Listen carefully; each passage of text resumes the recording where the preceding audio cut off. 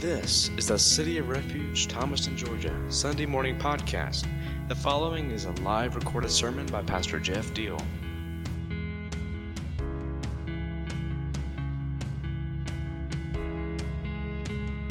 So we've been talking about Solomon and building the temple and looking at 1 Peter chapter 5, looking at Revelation 14, looking at 2 Chronicles chapter 7. Last week I talked some about how 1st and 2nd Kings really tells the same stories as 1st and 2nd Chronicles, and 1st and 2nd Samuel actually tells a lot of those same stories, coming from different perspectives through different mouthpieces and some different details in there, but by and large they are the same stories. And we are hopefully learning some lessons out of that.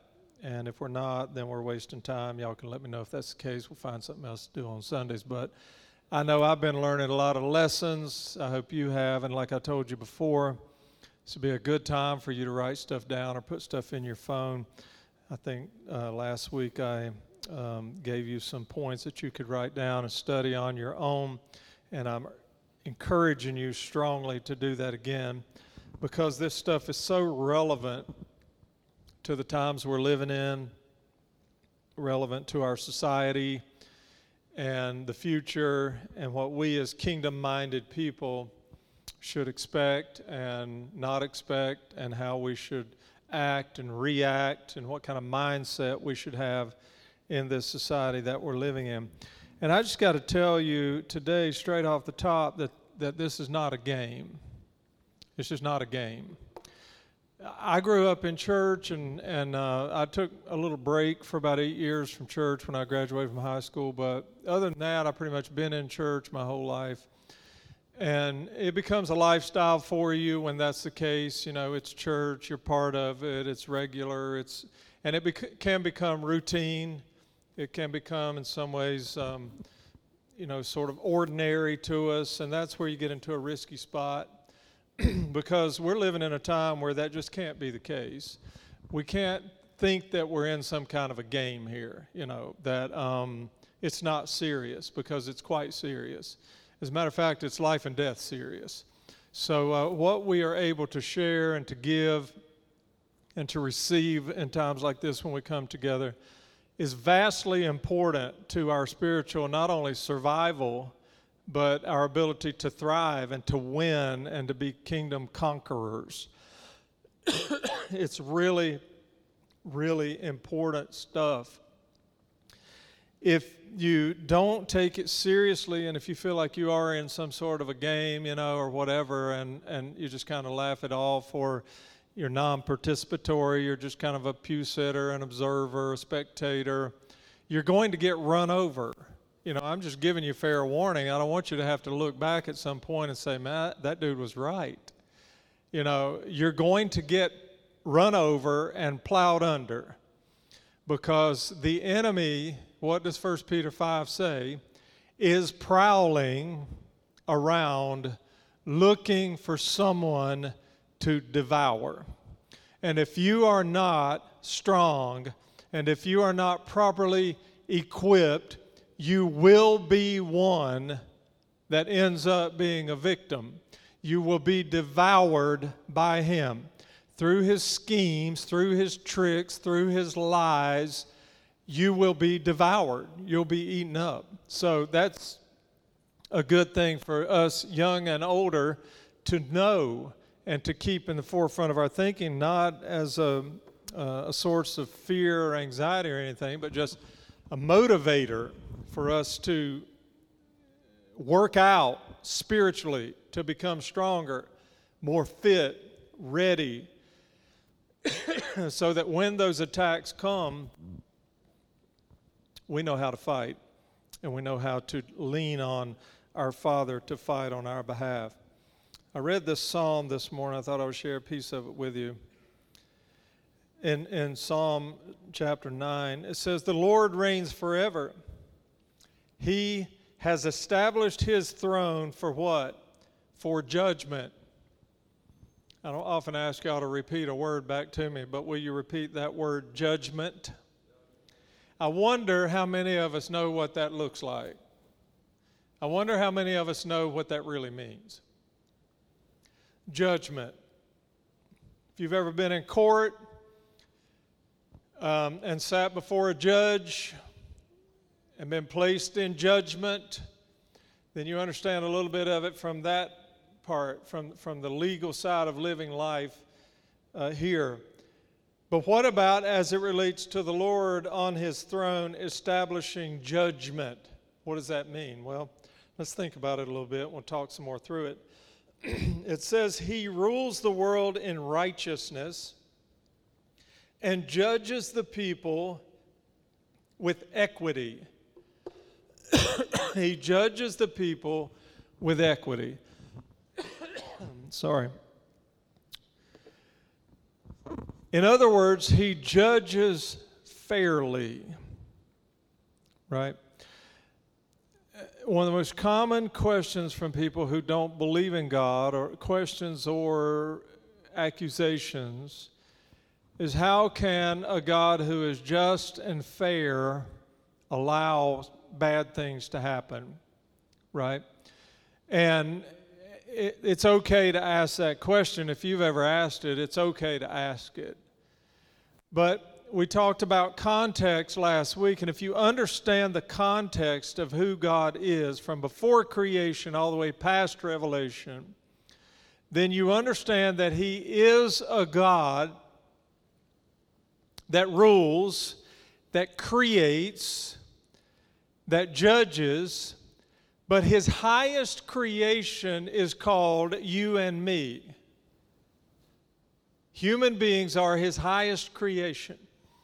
And when he created human beings, including you and me, he created us with the power to make decisions, the power to choose, the ability to rationalize.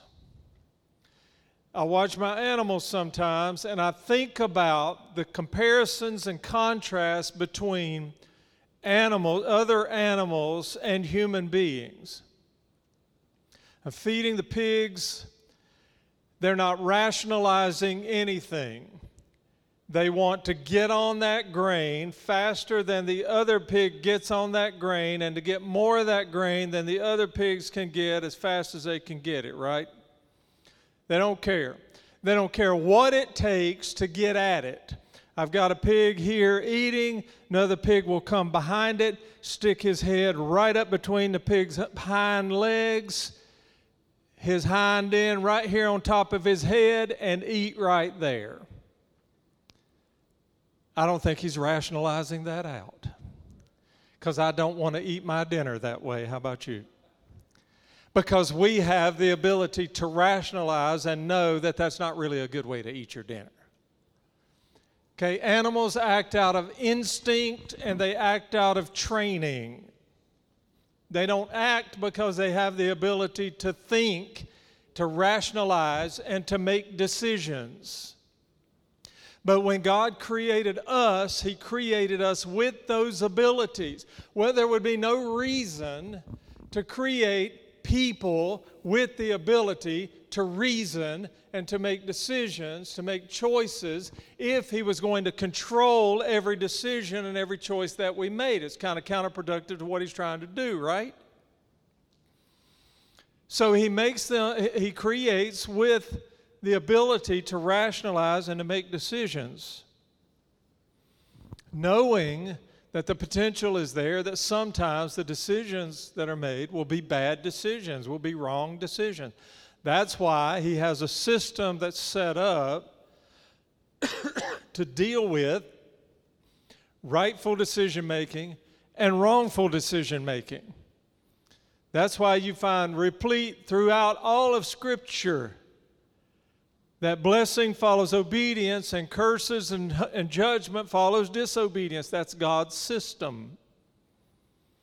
So any bad that we see in the world is not the result of God implementing bad on the people that he created and claims to love so much and to be just toward. It is a result of the decisions for disobedience that come from the people he created. and then they suffer the consequences. You see, our problem in our society today is that we don't want to take responsibility for our own stupid decisions. We don't want to say, I'm to blame. We want to make these decisions, live in patterns of disobedience, and then when the fallout comes, when the result comes and we start to suffer, then we want to point fingers at God and say, why is he doing this? Well, he's not doing this. All he's doing is what he ever promised to do. And that is, he'll bless you if you obey, and he will pronounce judgment on you, or at least remove his protection from you if you disobey. It's on us, folks. It's on us. We don't need to question why he's doing what he's doing. We need to question why we're doing what we're doing. Because the reality is if we were paying careful attention to the words of God and exercising strict obedience to what we see and hear, we wouldn't be suffering the way we're suffering. We wouldn't be seeing the levels of evil that we're seeing. We wouldn't be suffering the violence that we're suffering. It's on us. Okay, that's my little pre-sermon. 5 lessons to take away from today. All right, so if you take notes, take them. If you have a photographic memory, lock it in. If you want to put it in your phone, if you choose to leave it here, that's totally up to you. Number 1, and we've been talking about Solomon building the temple and what it looked like and all the details around that. Lesson number 1 is building the temple was not God's idea. Building the temple was not God's idea. I told them just to put up the references today, and I'm actually going to read the scriptures to you straight out of the Bible. 1 Chronicles chapter 28.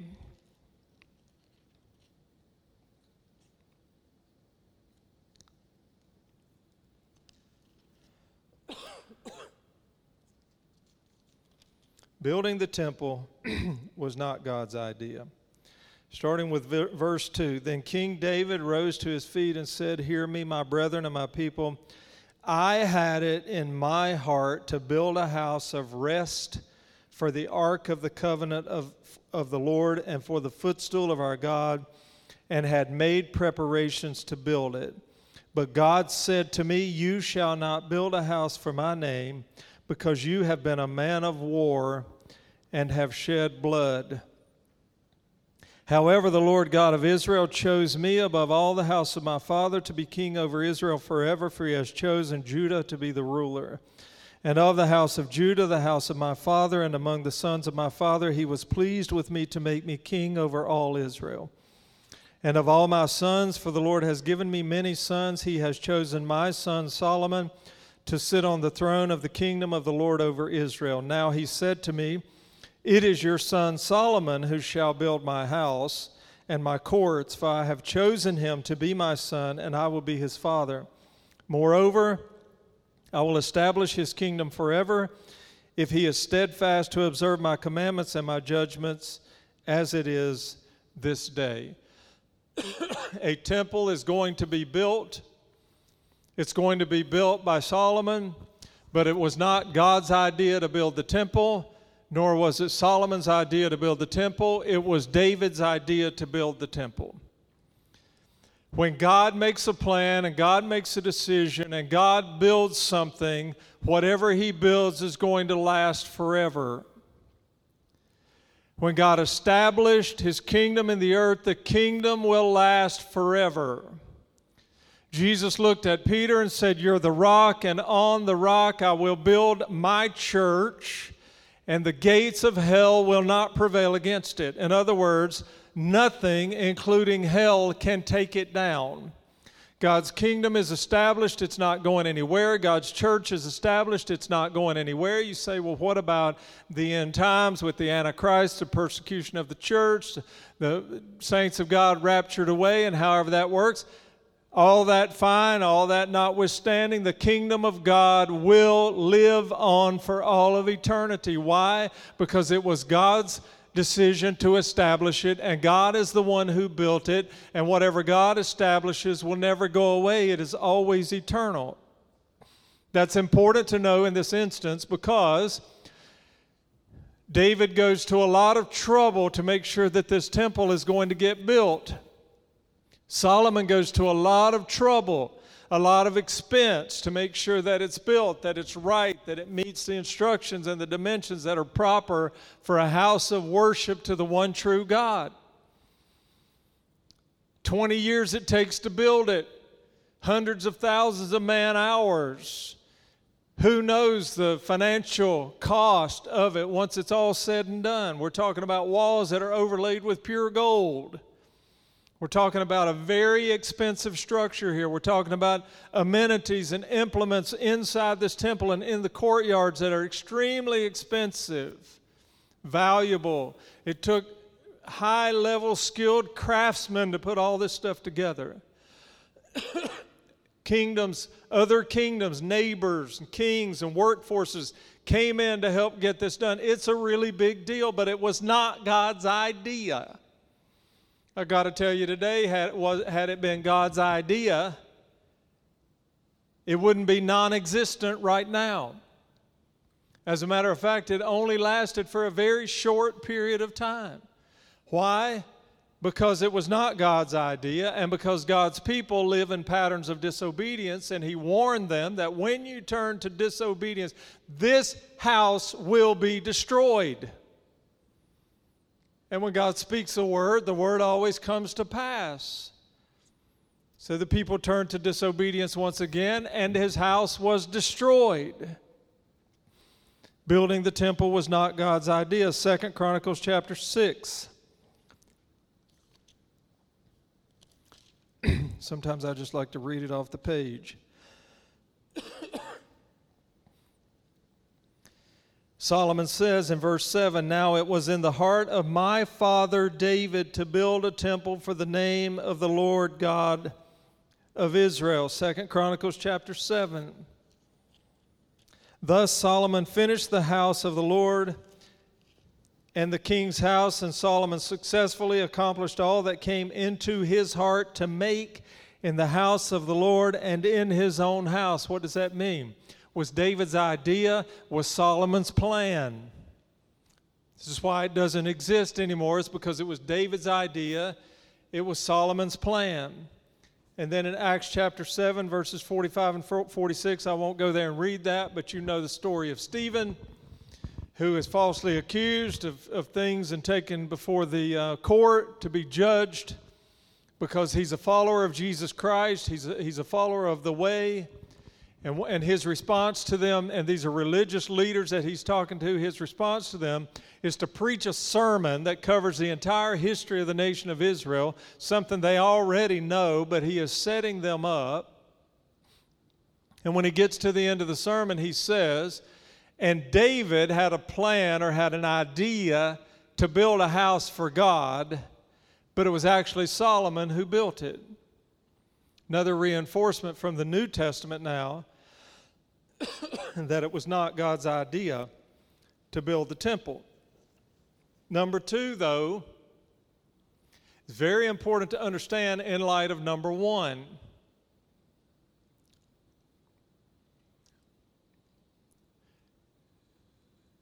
Hello? God will honor the ideas or plans of His servants if they are pure in motive, they bring honor to Him, and they advance the kingdom. Okay, so in all those dozen times I said to you on lesson number 1 that it was not God's idea to build the temple, you never heard me say that it was a bad idea, did you?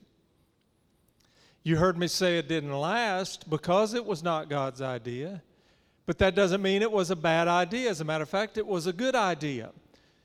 What we need to know here is that God likes good ideas.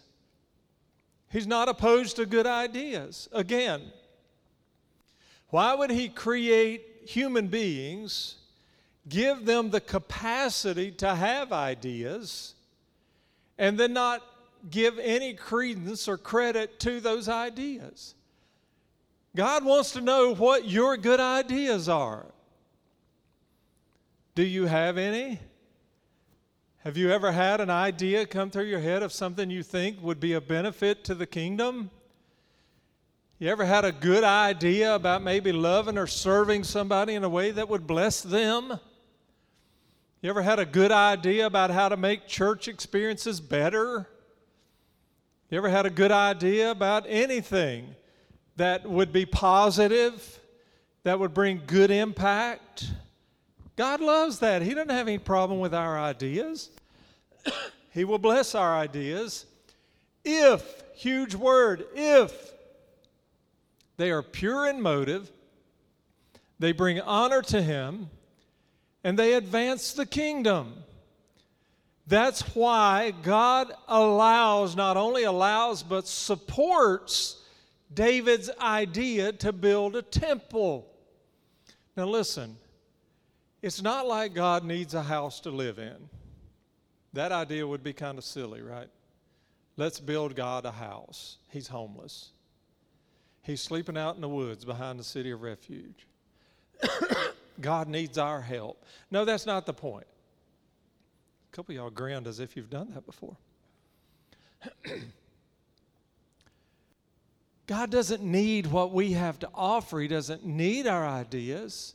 But if we have a good idea and the idea is pure in motive, the idea will bring honor to Him and the idea will advance the kingdom, He will support that idea. He makes it clear when David first has the idea that this is not really necessary. I don't really have to have this home that you're building for me. I'll be okay without it. You know, I have really the ability to occupy the clouds. You know, I can occupy water.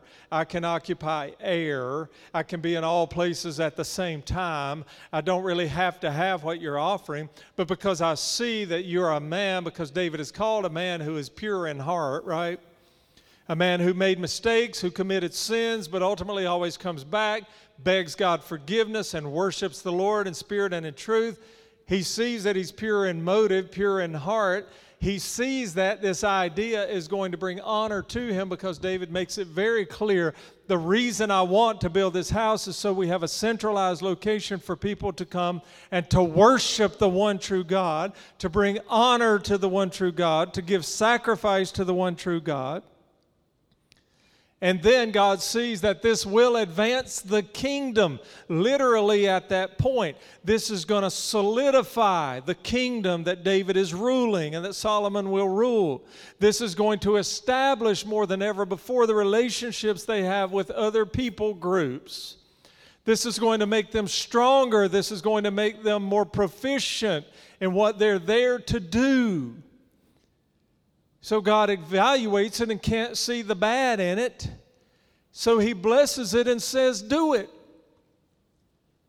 1 Chronicles chapter 28. Verse 20, and David said to his son Solomon, be strong and of good courage, and do it. Do not fear nor be dismayed, for the Lord God, my God, will be with you. He will not leave you or forsake you until you have finished all the work for the service of the house of the Lord. To me, that sounds like God has put His stamp of approval on the plan, even though it was not His idea. Now, I really like that because every once in a while, I have an idea. You know, I'll say to Tracy sometimes, I have an idea, and I'll share it, and if it's a good one, she'll say, yeah, every blue moon you come up with one. Right? So, but every once in a while it does happen. A good idea comes. Sometimes initially I think it's a good idea. It turns out not to be a good idea, but sometimes it's a good idea that ends up staying a good idea. You take a good idea, you start to build on it, you start to make a plan out of it, you ask for God's approval. If you're coming to Him with a purity in your motive and honor, intention to honor Him and to advance the kingdom, why would He not bless that? There's a lot of great work going on around the world because somebody had a good idea and God blessed it. 2 Chronicles chapter 5.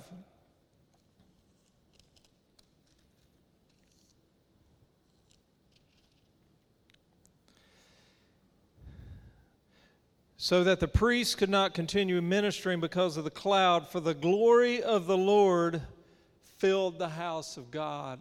See, you have a good idea.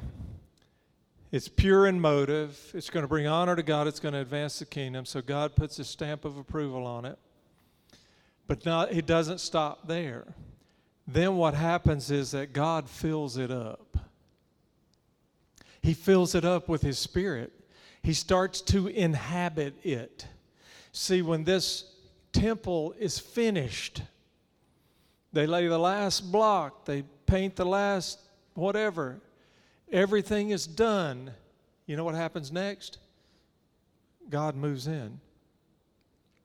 He moves in. The instructions were followed. The plan was implemented. People worked hard. A spirit of passion involved in it, a spirit of excellence involved in it. Dignity toward the people and toward God himself is involved in it. Integrity is involved in it. Solomon is managing it well, and because of all of that, God moves in. That's so cool. It's so cool. I keep battling here, not battling, but just tossing around plans and ideas. It's almost like it's something new every week. There's a pretty big one going on in my head right now. And it's like, I don't want to proceed with any plan that I don't think God's going to put a stamp of approval on. That makes me go too slowly sometimes. I'll be the first one to admit that, because sometimes you have to start and get going and get some momentum to find out if God's going to put a stamp of approval on it. And you may be afraid or timid that you're going to get so far in the process and he's going to kick it out, and then you look like a fool, or you've wasted time, you wasted resources. But if these criteria are there, God is going to bless it and he's going to move in. In 2 Chronicles chapter 7, one more confirmation. Verses 11 and 12 say, Thus Solomon finished the house of the Lord and the king's house, and Solomon successfully accomplished all that came into his heart to make in the house of the Lord and in his own house. Then the Lord appeared to Solomon by night and said to him, I have heard your prayer and have chosen this place for myself as a house of worship. There you go. God loves his idea. He loves it enough to bless it and to move into it and to live in it. Lesson number 3. You ever heard the word sustainability? It's a word that in the nonprofit world, when you work with people and you're trying to get them to go from here to here to here in a transformational process to get them to a better spot in life where they're self-sufficient, where they're productive members of society. One of the most common words you will hear is the word sustainability. We use it here a good bit. You have somebody that will come in and say, hey, I'm homeless, I'm on the street, I need somewhere to stay, can you put me up in a room?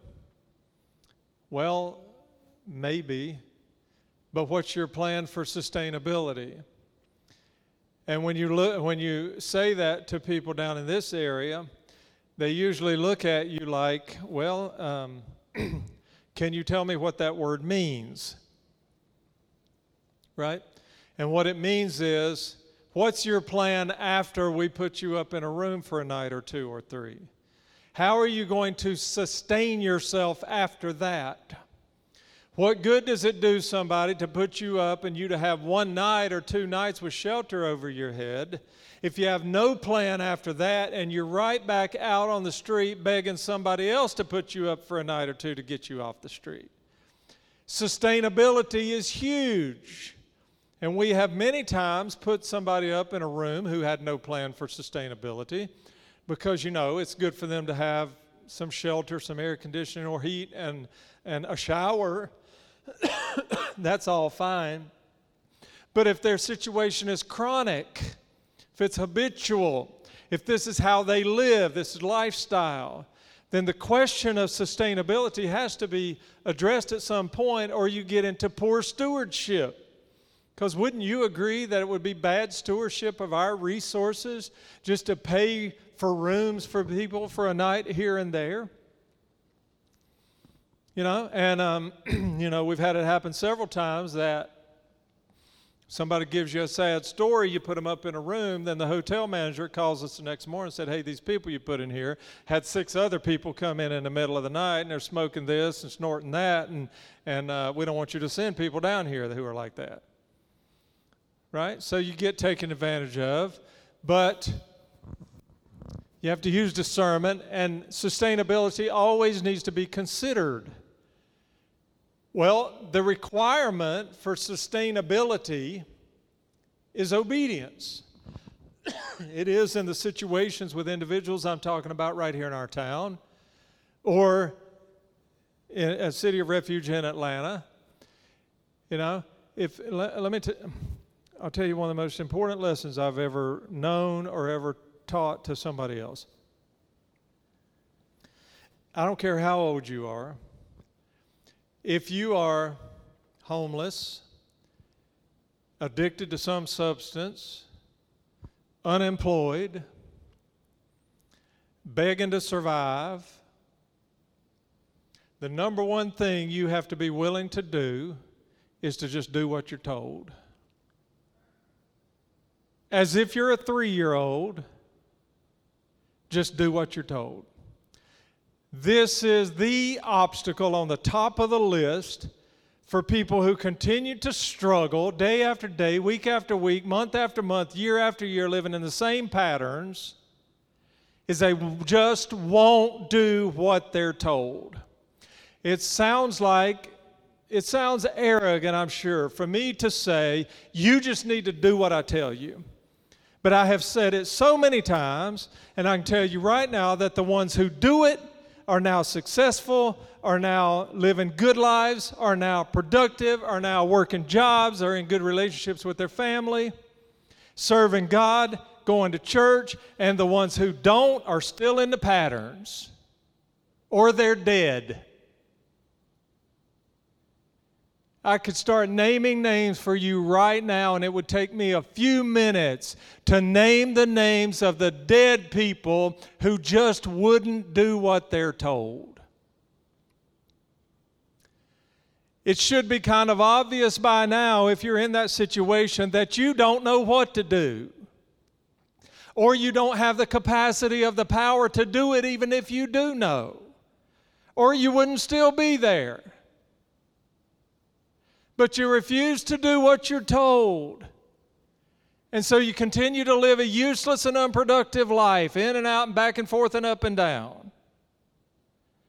And always depending on somebody else for your survival. The key to sustainability is obedience. And don't talk about obeying God if you cannot obey spiritual authority that God places in your life.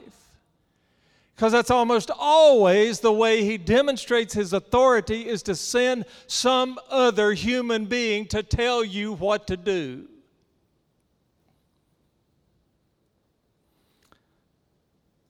The requirement, absolute, unequivocal, inarguable requirement for sustainability is obedience. I got to move on. I could stay there a while, but 1 Chronicles chapter 28. And by the way, these verses I'm reading are just little samplings. I could stand up here for hours upon hours and read verses to you that support and confirm and affirm everything I'm saying. It's everywhere. These pages are saturated with these lessons. It's in every book of the Bible. I'm just picking and choosing a few verses to give you as examples. Verse 7, I already read it in one other portion, but it stands by itself here. Moreover, I will establish his kingdom forever if we love to put a period at the end of forever.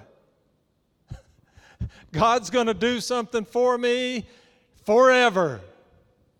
God's going to bless me, period. No, God's going to bless you if. It's going to go on forever if. If you start leaving the if out, you're headed for complete disaster because you're confused and disillusioned about how it works. If he is steadfast to observe my commandments and my judgments as it is this day. If you pay attention to his words and do what he says, then you will remain steadfast. Then you will live in his blessing. Then you will dwell in his spirit. Then you will have a kingdom mindset. In 2 Chronicles chapter 7,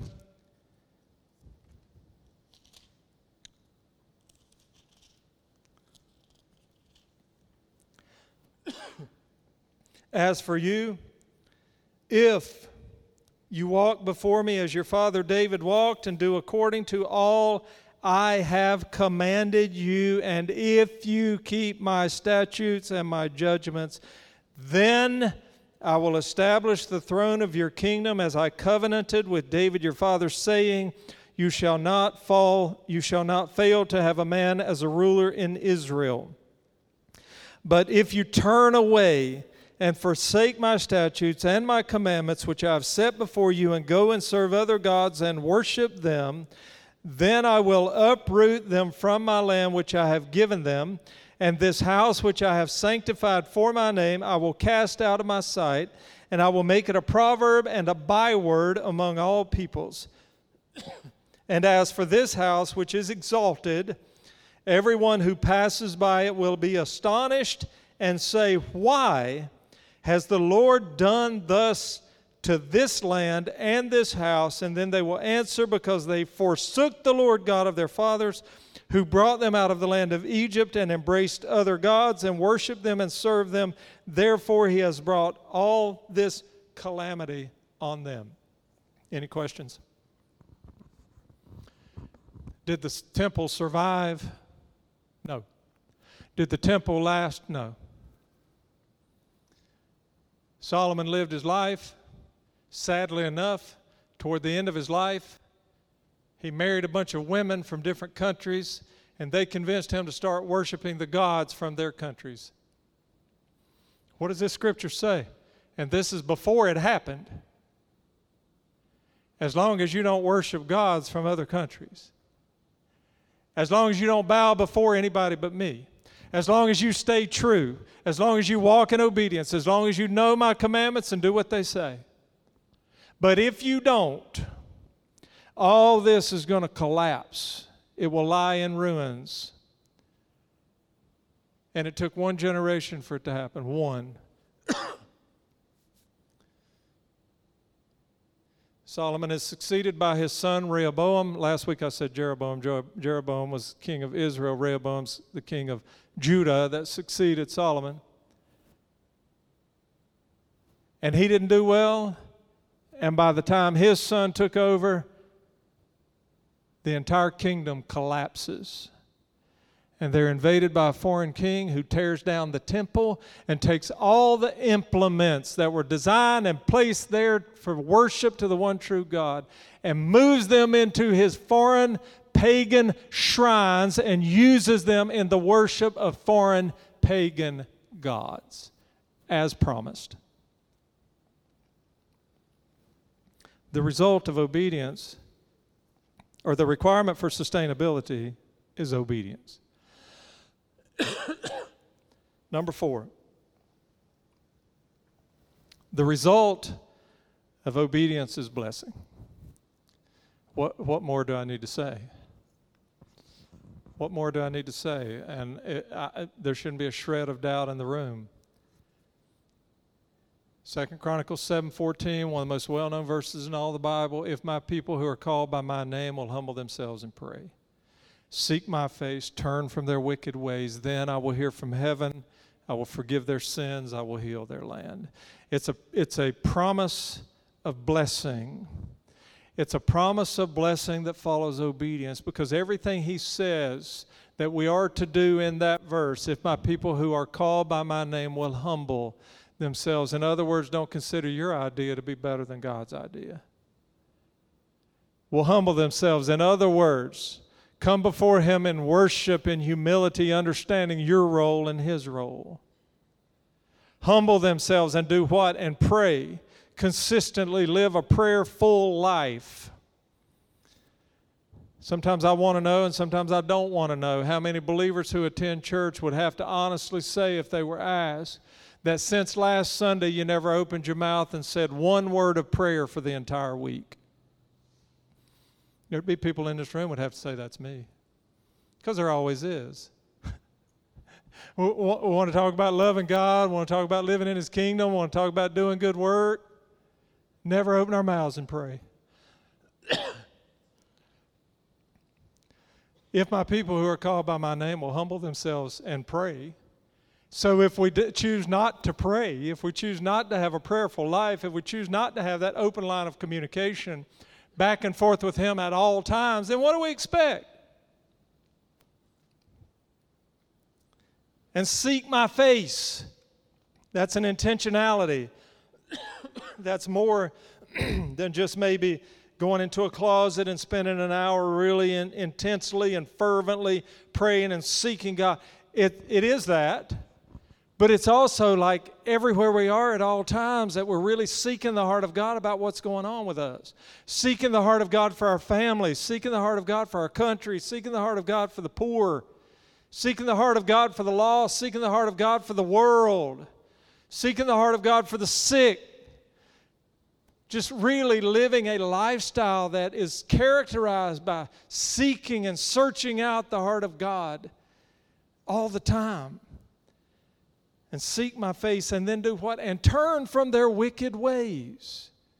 My Lord, how we want God to bless us, but we don't want to turn away from our wickedness. Or we don't want to turn away from the wicked ways of the world that we're so dependent on. But the result is obedience if we choose, or the result is blessing if we choose obedience. And finally, number 5, and I'm only going to give you this point to set you up for week after next, when I will dive into this one point more deeply. The result of disobedience is either curses or God withdraws his protection from you. So we're told that the devil prowls around seeking someone to devour. You know, if you're okay with knowing that and deciding to face that out from under the protection of God, more power to you. More power to you. I wouldn't want to be you. Because his protection is one of the most important benefits we have that comes out of our relationship with him.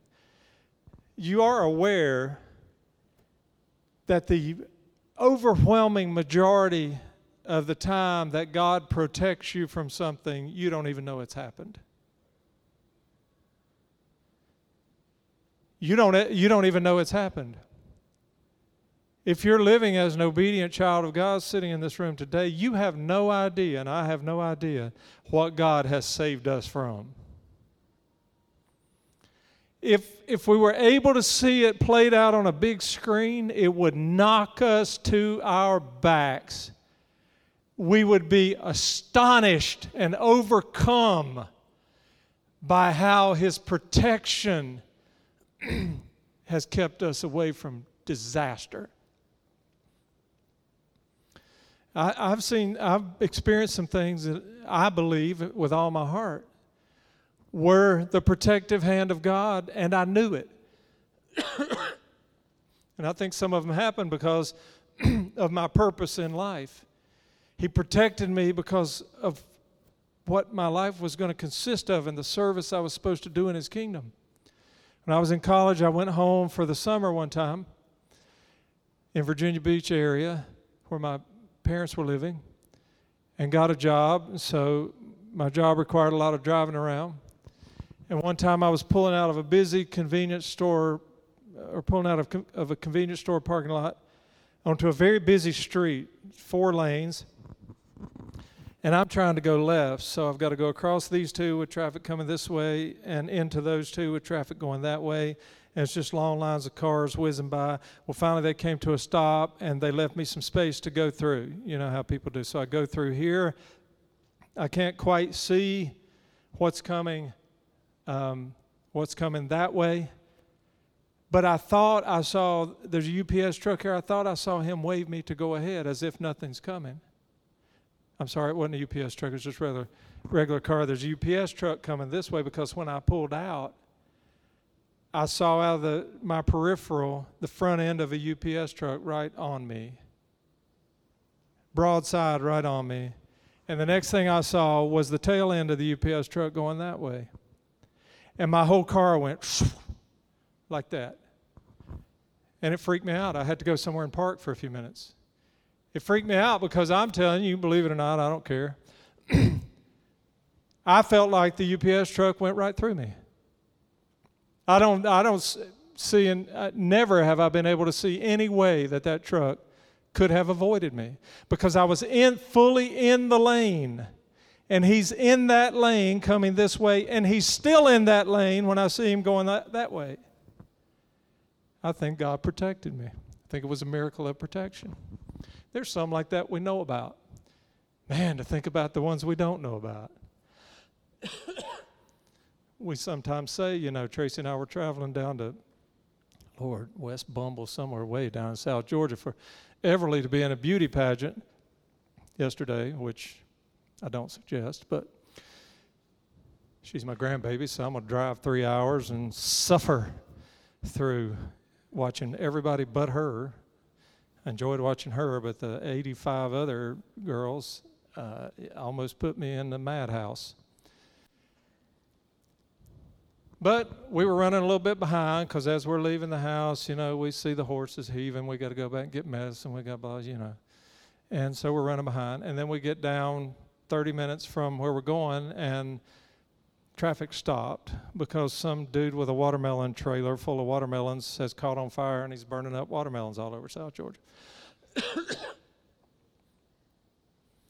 I have a new perspective on stuff like that. It's easy to get frustrated. You're like, they're going to make us late and whatever.